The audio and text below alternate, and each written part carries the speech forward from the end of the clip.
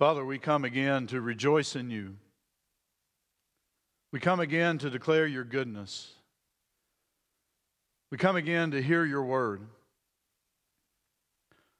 We come again to have your word change us.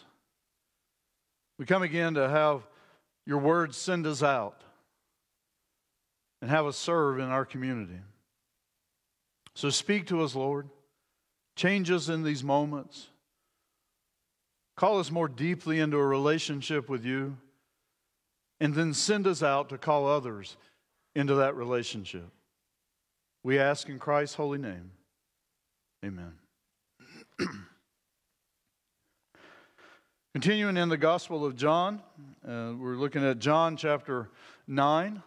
I'm going to read verses 1 to 7. As he, that is Jesus, passed by, he saw a man blind from birth.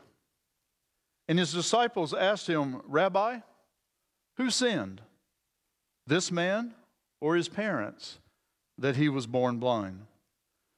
And Jesus answered, it was not that this man sinned or his parents, but that the works of God might be displayed in him.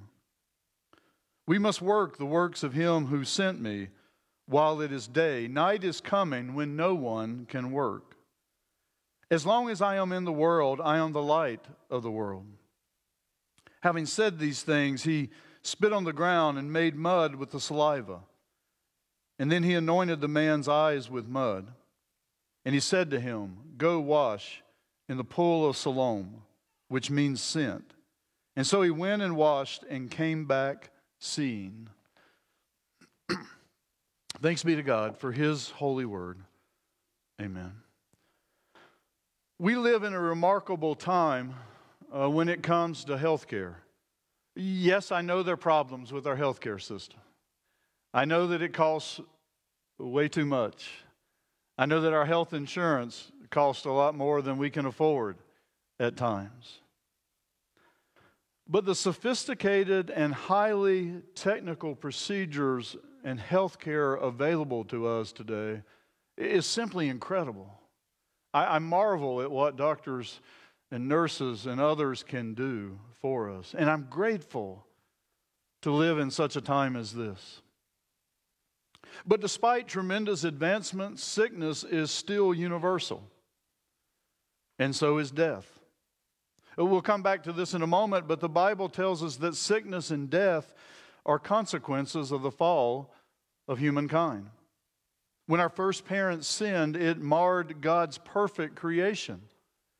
And ever since then, everyone must eventually face sickness and indeed death.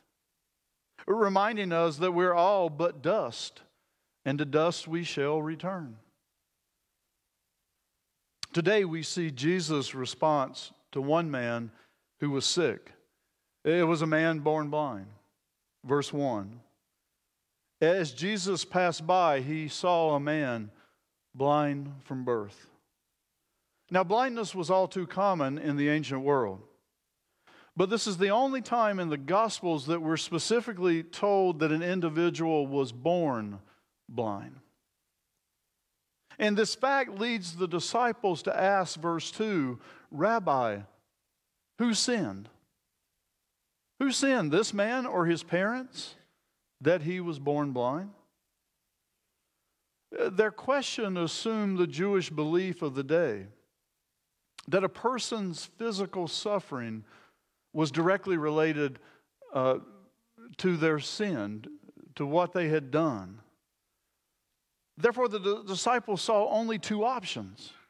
Either this man had sinned or his parents had sinned. But Jesus said, verse 3, it was not that this man sinned or his parents, but that the works of God might be displayed in him. And first we might note that this man, having been born blind, could not be responsible for his condition. He was born blind. Unless he sinned in the womb. And some believe that was possible, but he could not be responsible for his condition. Second, if it was the parents sin, it hardly seems fair that their child would be punished.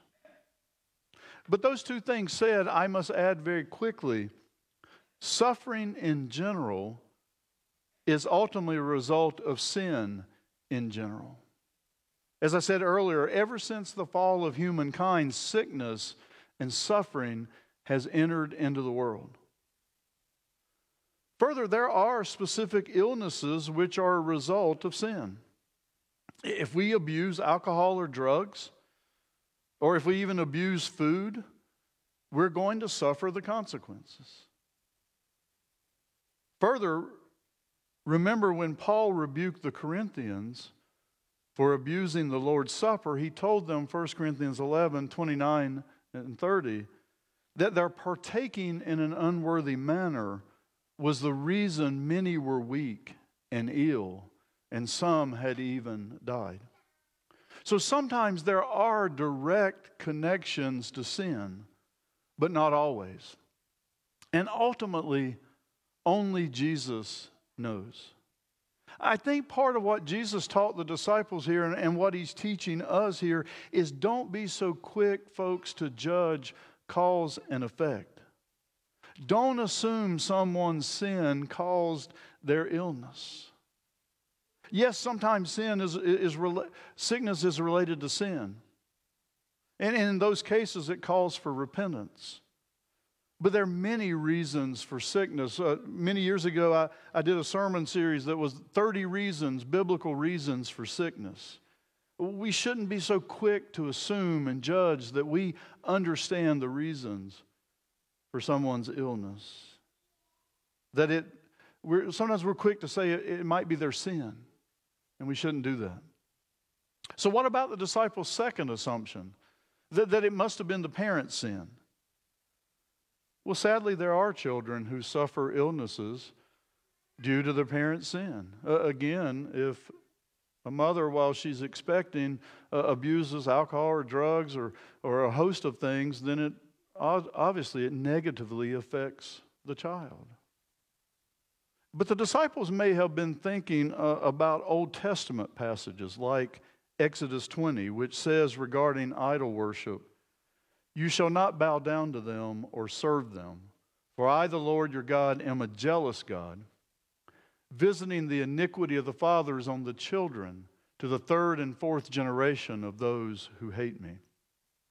But such a passage is best understood in a general, national, societal sense. The sins of past generations do seep into future generations, and they cause problems for generations to come.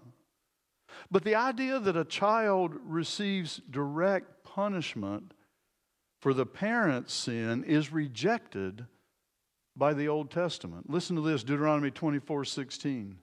It's talking about capital punishment here, and it says, "Fathers shall not be put to death because of their children, nor children be put to death because of their fathers. Each one shall be put to death for his own sin." Likewise in Ezekiel 18, verse 20, "The soul who sins shall die. The son shall not suffer for the iniquity of the father, nor the father suffer for the iniquity of the son." And in the case of the man born blind, Jesus directly rejected the notion that blindness was caused by either the man's sin or the parent's sin. He rejected that notion. So I think one lesson for us today is to not be so quick to judge.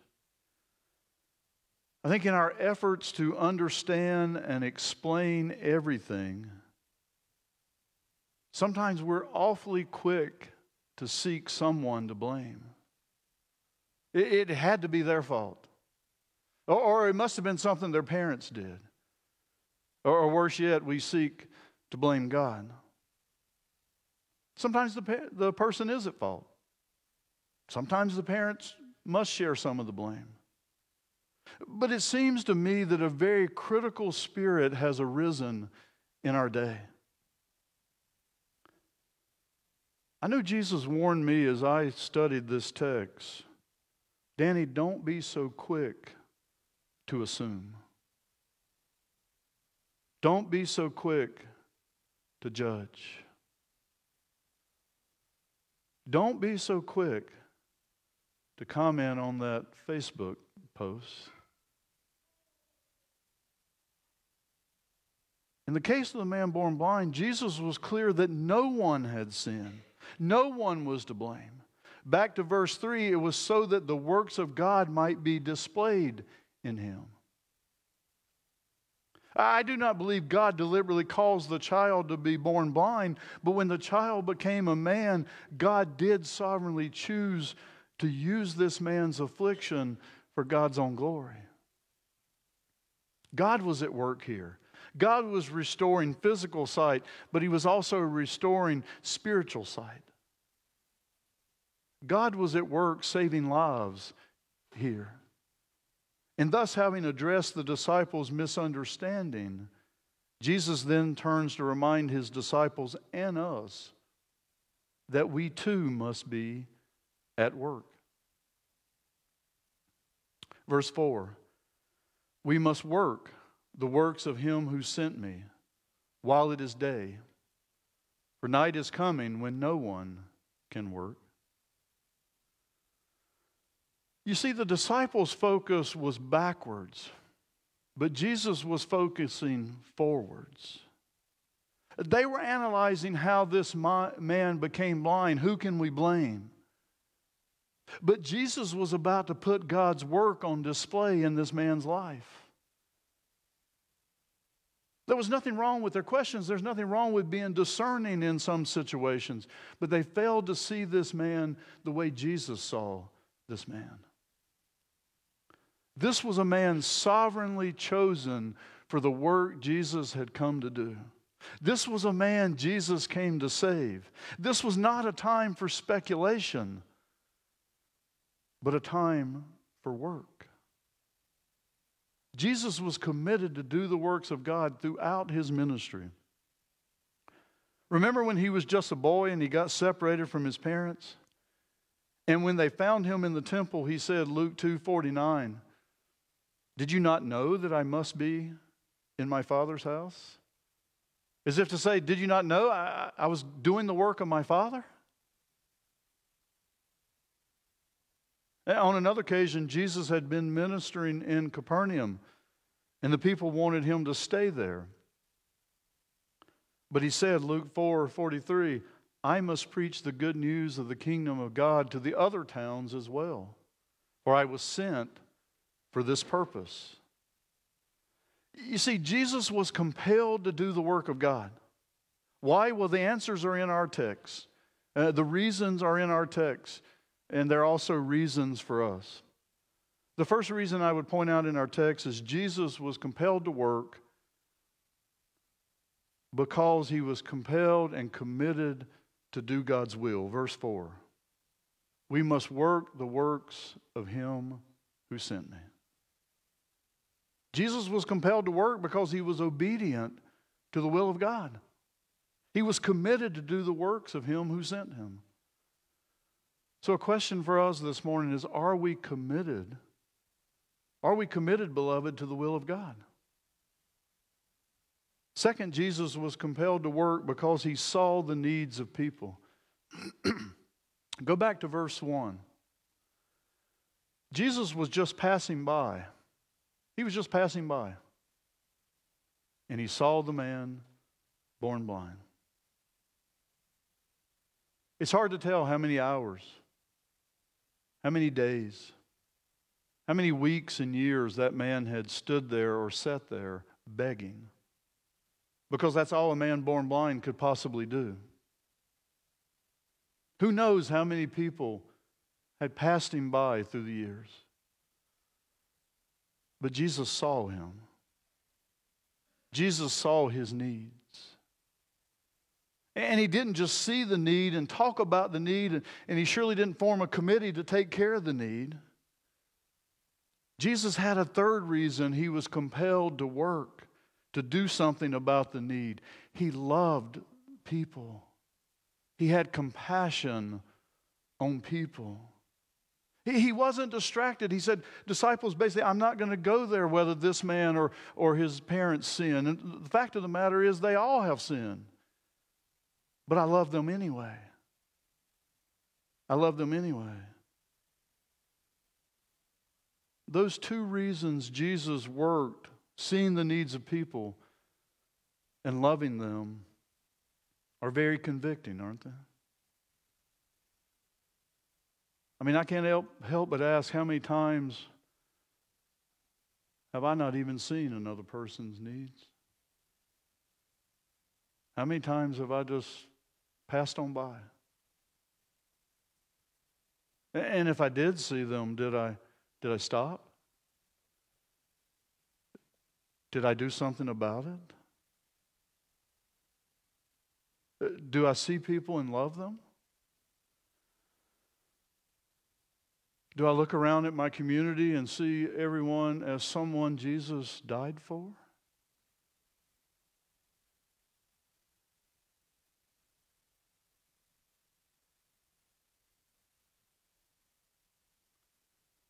Many of you know our story and the story of our son-in-law having trouble with addiction. And I've told some of you for a long time, I looked at him with a strong bitterness in my heart because of what he had done to my daughter. It's natural. But there was a day in which the Lord just clearly said to me, Danny, I died for him too. His sin's no worse than your sin. Stop it. Love him. See him. Be a part of helping him be restored and meet those needs. My son-in-law is now serving a church. I don't know that I had anything to do with it. The Lord cleaned him up, but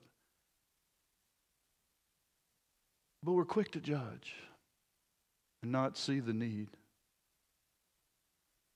Jesus was also compelled to work because his time on earth was limited. Verse 4 again, we must work the works of him who sent me while it is day. Night is coming when no one can work. The phrase, while it is day before it's night, because night is coming, conveys a sense of urgency. Night was coming for Jesus.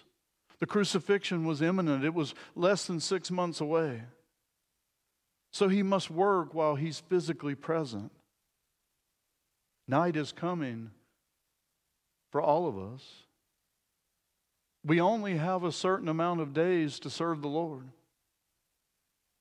The Puritan preacher Richard Baxter once said, and I'm paraphrasing his old English here, I preach as though I might never preach again. And I preach as a dying man to dying people. That should be the standard for all of us. Sunday school teachers and youth leaders, you only have those children for a short time. For just a short window. Parents, you only have a short time to train up your child in the ways of the Lord. All of us, we only have a brief life to share our faith with those around us. You see, Jesus said in verse 5, as long as I am in the world, I am the light of the world. Jesus did his work. And he could declare from the cross, it is finished. And now he has us to reflect his light and to do his work. We only have this life to do so.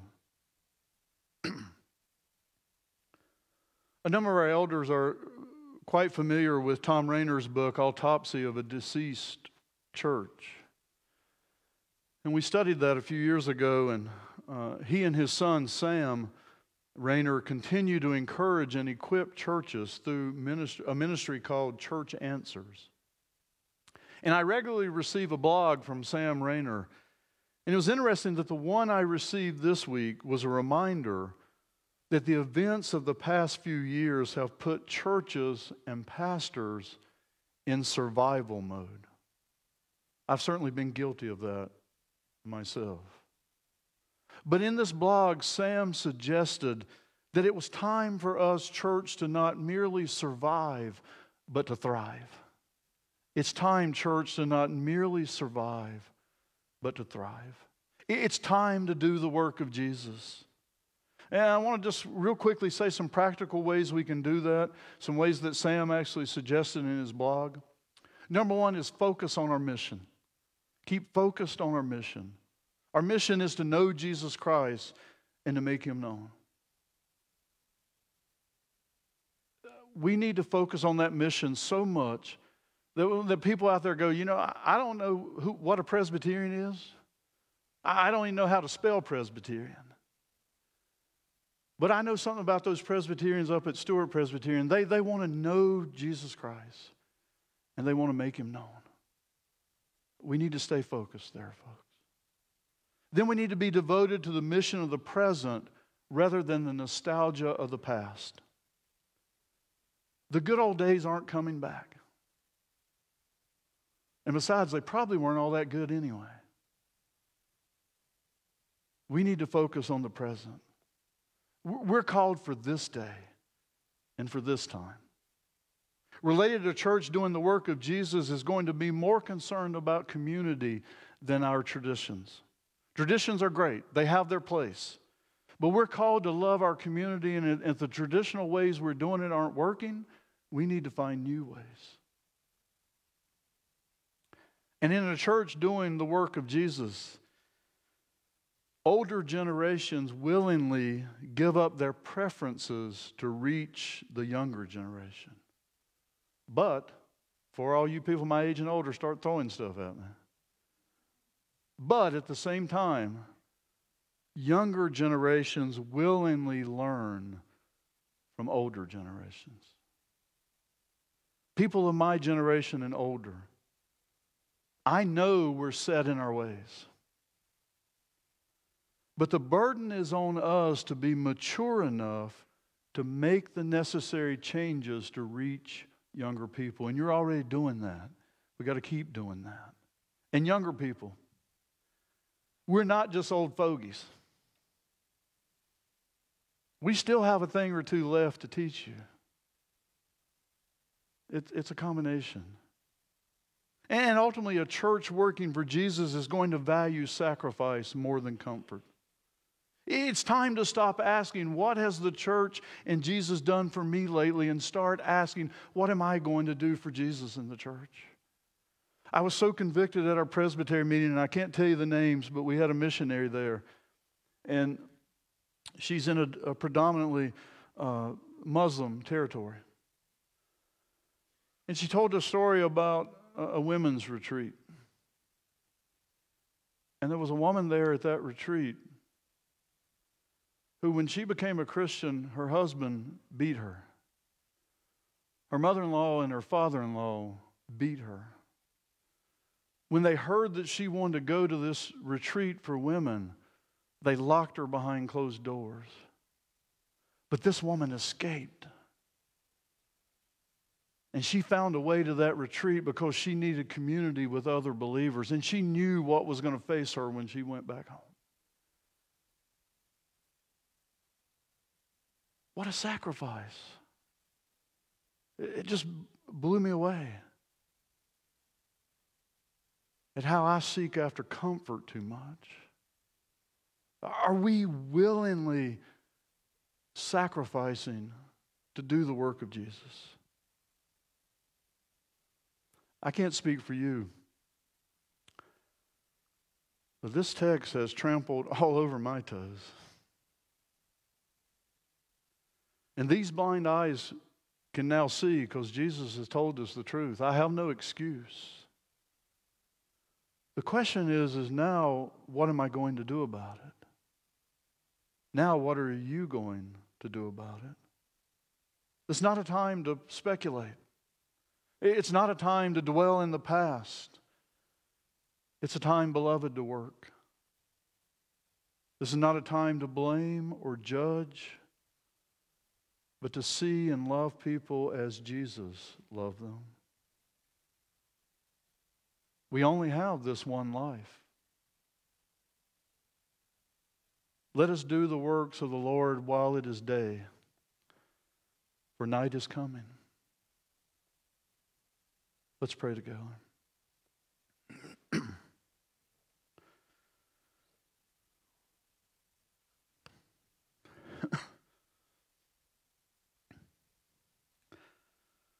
Lord, we have work to do. This text is so convicting.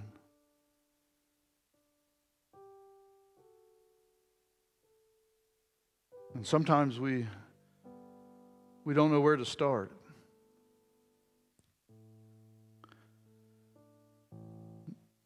Maybe just start in us today by helping us see our family. Helping us see the people we share a home with more fully. To see their needs and to love them with a greater compassion.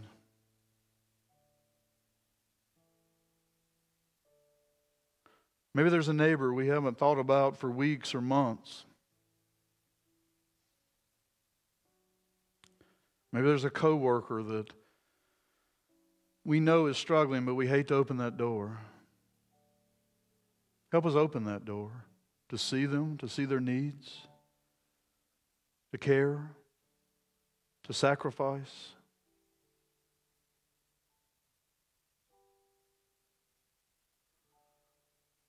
Lord, I confess that too often my own agenda and keeping my own agenda is my biggest sin.